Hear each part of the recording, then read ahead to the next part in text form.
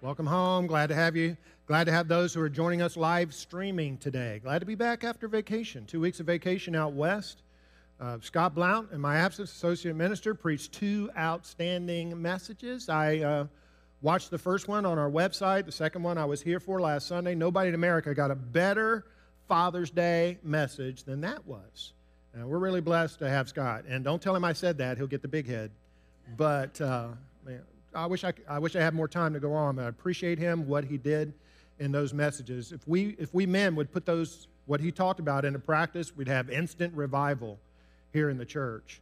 If you're new to us, we're in a sermon series entitled Man Church. In fact, this will wrap it up. But why have this emphasis on Man Church? Is it because we're patriarchal misogynists? No. We love women. We want more women in the church. We want more children in the church. Actually, it's just the opposite. While Jesus called his disciples to be fishers of men, the fact of the matter is, in the modern church, across the board, there are more women than men in the church. The average church demographic in America is 60% women, 40% men. That, by the way, is true of our congregation. Give or take a percentage point, 60% women, 40% men. Churches overseas report imbalances as much as 10 to 1. 10 women for every man in the church. So why would that be the case? Are men turning away from faith in Christ? Not at all. The surveys show that 5 out of 6 men in America proclaim to be Christians. They have faith in Christ. But only 2 out of 6 men have attended church in the past week. And some experts believe it's 1 out of 6. Well, is it just that men are simply less religious by nature than men are? Now, that's not it either. When you look at the other world religions, Hinduism, for instance, Buddhism, you have basically an even disposition of men and women. In Islam, men are unashamedly, unabashedly religious, and in many cases more so than the women are. So what is it? Well, David Moreau, in his book, Why Men Hate Going to Church, believes it is a reflection of the feminization of our culture.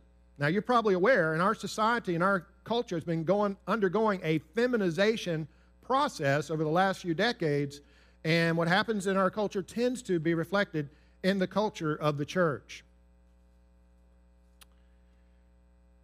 Not long ago, in Alaska, outside a sports venue, 95 men were surveyed. Now, obviously, this is an unscientific poll, but 95 men were surveyed about 10 different venues and whether they perceived those venues to be masculine or feminine in their connotation.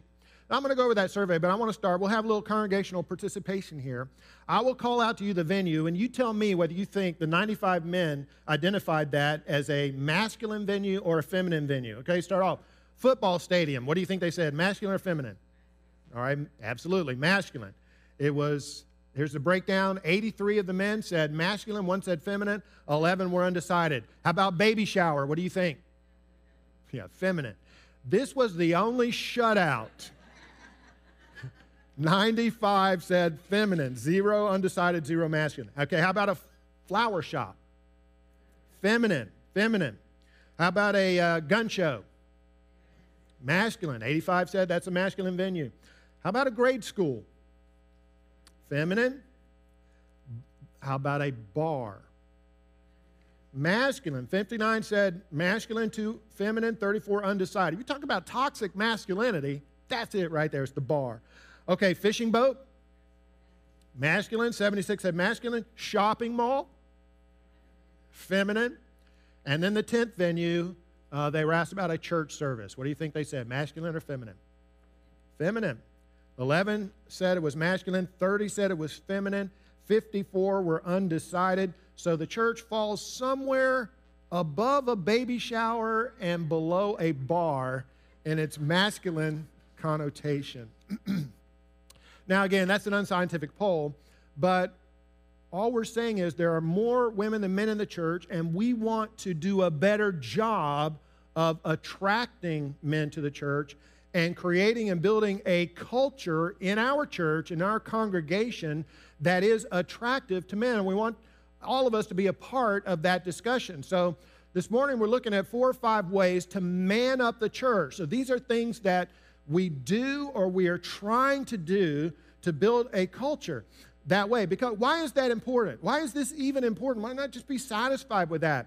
You know, surveys consistently show, and Scott mentioned this in his first sermon while I was gone, that when a woman turns to the Lord, 13% of the time, the rest of the family will come along. The rest of the husband and the children will follow suit 13% of the time. But when a man turns to the Lord, the rest of the family follows suit 87% of the time. The religion that wins men wins. So, how do we man up the church? So, here's 4 or 5 things this morning. Number 1, man up the church through excellence, a commitment to excellence. Colossians 3:23. Paul writes, whatever you do, work at it with all your heart as working for the Lord. It is the Lord Christ you are serving. Now, some of these are going to be, probably all of them, generalizations, but this is generally true, and a lot of them cut across the board, but men are attracted to things that are led well, excellence, quality, and that's not always what we associate with a church service. I remember years ago when I used to watch American Idol on TV. What's so funny about that, Teresa? And back in the day, this was when Simon Cowell was still one of the judges. And someone, occasionally, I remember this on more than one occasion, a performer would sing, and then in the critique, he would say, hey, I can see that in a church service on any given Sunday in America. And what he was doing was equating that performance with mediocrity, and church was his measure of mediocrity. That always stung me, but it's simply a fact. We don't always equate excellence and quality with church. I want to read you 3 quotes this morning. Lee Strobel. I've been at churches where paint was peeling from the walls, sound systems were plagued by distortion, lighting was so dim I could barely see the face of the speaker, musicians were unrehearsed, and the message sounded as if it were ad-libbed. Why is this important? Because one of the main ways, that we want to, why is quality important? One of the main ways that people are exposed to the gospel, the kingdom of God, initially is through inviting them to church. This is where they're going to get their first impression. John Lewis has defined the cringe factor as what happens when a Christian finally gets up enough nerve to invite his unbelieving friend to church, and the Christian quietly cringes through the service because of off-key singing, out-of-tune piano, bad acoustics, malfunctioning microphones, and a disjointed sermon. Bob Russell is the retired preaching minister of the 18,000-member Southeast Christian Church in Kentucky. He asked, quote, why have our people been so bold in inviting their friends and so effective getting them to come? Because they're excited about what they've experienced and are confident that every week the grounds, the nursery, the greeting, the singing, and the preaching will be done with excellence. With excellence. That's why we have work days, like we had yesterday, when we clear out the property and spruce up the building and clean the glass and clear out some of the clutter. We want things to look and reflect the excellence that with which we serve our Lord. That's important to us, and it's attractive to people. That's why our teachers study their lessons in preparation. That's why the praise team up here sounds so good, because every Thursday they're putting 1 or 2 hours in rehearsal, and they get here an hour before services start on Sunday to rehearse through it again. They're here 4 hours on Sunday. Somebody said to me yesterday at the workday, they said, I think our praise band sounds better than the guys on the radio do sometimes. They want to have a quality, excellent presentation. That's why Scott, I guarantee you, when he got up here the last 2 Sundays, the first time he preached that message was not at the 8:30 service. He had studied, researched, and prepared and rehearsed it 5 or 6 times before he ever presented it to the congregation, because he wanted it to be done with excellence. So that's why we have a commitment to excellence and a value in our church of quality and excellence for the Lord. Talking about how to man up the church. Secondly, man up the church by giving men space. Men need space. Now let me read Romans 16:16 in 3 different versions. Greet one another with a holy kiss. Holy embraces all around. Greet each other with a hearty handshake. Now, I have those three different versions of the one verse up there just to reflect how we apply biblical principle is influenced by our culture. So in the first, what it actually says is greet one another with a holy kiss. Now, in that first century culture, that was common and nothing out of the ordinary for men to greet each other with a kiss. In our culture, it's a little bit different. I mean, if a man showed up today and he's a guest of the church and he's greeted by another man with a holy kiss, holy cow. So we can still apply the principle of having brotherly love and making people feel welcome in the church, but we want to be culturally sensitive to how we do that.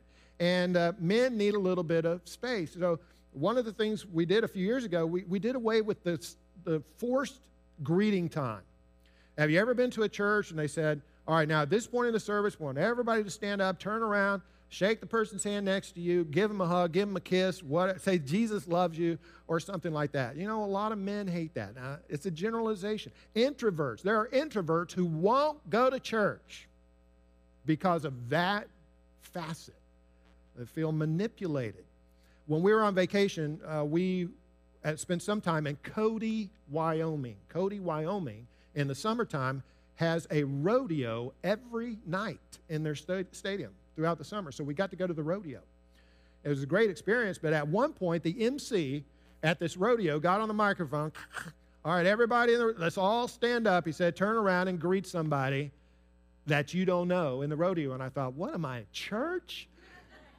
And I turned around. The people behind me, there were 3 sullen teenagers sitting behind me at the rodeo. I don't think they wanted to be there. I think their parents probably made them come, just like church. And so I stuck out my hand, and there it awkwardly was. None of them wanted to shake my hand until their mother said, I'll shake the man's hand. It just didn't feel authentic or genuine. And that's the way a lot of people feel. They're awkward about being manipulated into that kind of thing. If you read the Babylon Bee, not everybody does, but it's Christian satire. They sell these little bracelets. I'm wearing one today. It says, do not greet. Do not greet. This is for the introverts. So if they're in a church that has that greeting time, they just hold this up and say, do not greet. We simply want to be sensitive to that. Same thing with forcing people to hold hands. You know, we don't do that. If you've ever been in a service, you had to hold hands. Now, a man holding another man's hand, here's the thing. When a man holds his wife's hand, typically he takes the overgrip, she takes the undergrip. When a man has to hold another man's hand, there comes an awkward moment when they look at each other and say, who's going to be the woman and who's going to be the man? And I always get the guy with the cold, clammy hands. I think, yeah, give me the Purell, please, quick, emergency. So all we're saying here, man up. So we're talking about how to man up the church, how to be sensitive. It's why we do some of the things we do and don't do other things in our church. We want to have a culture that is receptive and attractive to men. We give people space. Number 3, man up the church by speaking men's language. Matthew 4:19, Jesus said, follow me. The word religion sometimes has a negative connotation, religion. Sometimes people think, because of their religious background, they may think of religion as formal, cold, dead traditions. So when people turn to the Lord and they become Christians, maybe they want a terminology or a vocabulary that communicates, I'm not doing that. I'm not doing a formal, dead religion. My faith is live and it's vibrant. So the phrase or the terminology that evangelical Christianity has come up with is a personal relationship with Jesus Christ. That particular phrase is not in the Bible. You know, we don't have God calling us, Jesus calling people to come and have a personal relationship with Jesus Christ. He said, follow me. Now, it's not to say the concept is not in the Scripture. You can have a concept there without the exact wording be there. And we want to have a relationship with God. That's part of our Christian experience for sure. But even that phrase is evolving from a personal relationship with Jesus Christ to a passionate relationship with Jesus Christ to an intimate relationship. Stephen Smith, in his book, The Transformation of a Man's Heart, writes, through Jesus, God reveals that he loves us passionately and he longs for an intimate relationship with us. Here's part of my reservation about this. Men don't typically talk to each other in those kind of terms, even with other men that they love. They don't use this quasi-romantic language of passion and intimacy. Can you imagine two bikers having this conversation? Rocco says, "Hey, Spike, let's go for a ride in the desert so we can develop a passionate relationship." And Spike responds, "Sure, Rocco, I'd like to enjoy some intimacy with you." That doesn't happen. We don't talk to each other that way. And it's interesting to me, that's the predominant phraseology in the evangelical church now. But that's not biblical language. Jesus said, "Follow me." Jesus said, "I will make you fishers of men." Jesus likened the kingdom of God to an army with soldiers of Christ. In Matthew 11:12, Jesus said, "Since the days of John the Baptist, the kingdom of God has been forcefully advancing, and forceful men lay hold of it." I see a trend in our use of language towards this feminization that's not necessarily attracting the men who want to be called to a great mission against great odds that we accomplish with God's help. And He's called us to be agents in this mission. The overall big story, we can't lose that through the language that we employ. Okay, so we're talking about manning up the church with excellence, give men space, speaking men's language. And fourthly, man up the church by raising the man profile. Raise the man profile. Paul writes of Epaphroditus in Philippians 2:29, "Hold men like him in high regard." Now, Mark Randall is a basketball player. He was drafted by the Chicago Bulls in 1991. Big guy, star college athlete, and that was a championship season. The Bulls won the championship in 1991. Mark Randall, however, played a total for the entire season of 76 minutes. He basically rode the bench. He was a scrub. Why? Because the position that he played was being played by another very talented guy. Who was that? Yeah, it was Michael Jordan. So he's going to ride the bench because there's a star player that's just a little bit better than he was. Well, likewise, in the church, a lot of times men find themselves riding the bench like a scrub. Even though the scrubs, they work just as hard and they practice and they try out because there's someone just a little bit better at churchy things than they are, and in general, that's women. Women are wired up for the thing, naturally wired up for the things that modern churches value. They're typically more verbal, they're more relational, they form social circles more readily and easily than men do. They're typically more studious. I know there's exceptions to this, but most men haven't read a book in a year. Women read, and they read more of the Bible, and surveys show they're better at all of these things than men. And so what all that means is we have to be kind of intentional, getting men off the bench into the game, giving them opportunities to shine and high profile. Dave Moreau writes, "I did a little experiment last summer. I visited the 5 fastest growing churches in our city. Every one of them showcased men in prominent roles. Men were conspicuous in every aspect of the worship service: leading, worship, ushering, giving testimonies, and teaching. All 5 churches had male preachers. One even had men in charge of the children's ministry. Women were not invisible in these churches, but men were given high-profile spots in the worship service. Why? Because when a man sees enthusiastic men in leadership, he is likely to believe there is a place for him in the church. Women also appreciate animated male leaders because they're such a rarity in modern society." Did you know that 70% of the children who are raised in the church, I'm talking about little children who grow up in the church, 70% of them will abandon their faith in their late teens and early 20s. So you look at our children, 7 out of 10 of them are going to abandon the why is that? Is there anything that we can do about that to lower that percentage? Yes, there is. It's called men. It's called men. One of the most powerful and impactful and influential things that men can do is have high visibility in the children's ministry so that children see that Christianity is not just for women and children.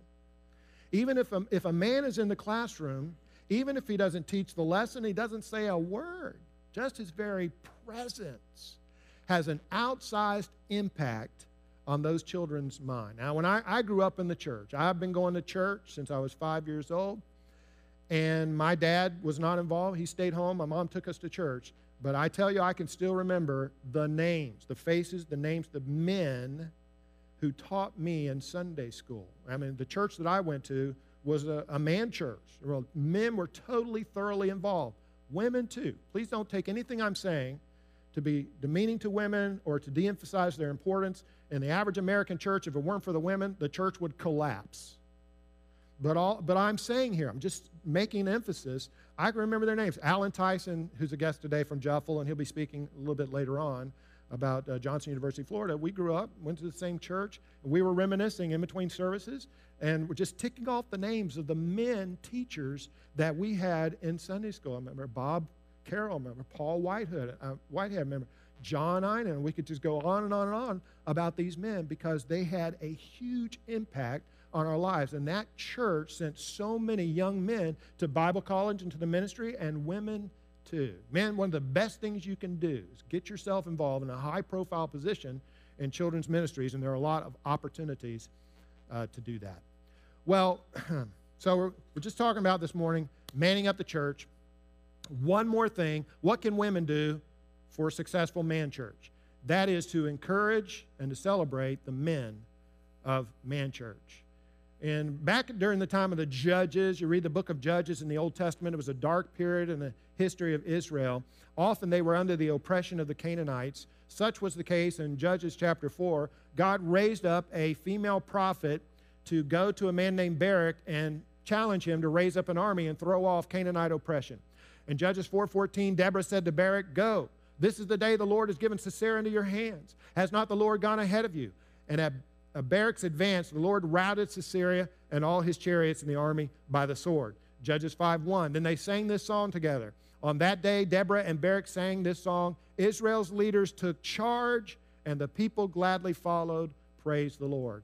I like this as an example of women encouraging and then celebrating a man. And this was not her husband. It was just a man who stepped up and became a leader for God's people. Ladies, encouragement from a woman is like spiritual miracle grow to a man. Men respond to him. They don't respond to criticism. Nobody does, really. Remember how it was when your kids were learning how to walk, the little kids? And the first time they stood up, and they stood on their wobbly legs and held on to the chair right there, and you said, "Yay, way to go, way to go." And then they would hold on and kind of do that circumference. They hold on to the ottoman and walk around it like that on their wobbly legs. Oh, that's wonderful. The first time they let go of that ottoman and they took one step over and kind of fell over onto a chair. "Oh, you're doing so fantastic. That's wonderful. Keep going." And they just eat it up. Even if they fall down, "That was a great fall. Do that again." Now, we don't say, "Hey, that was lousy. Pull yourself up by the diapers and quit being such a slacker." It's all praise. It's all encouragement.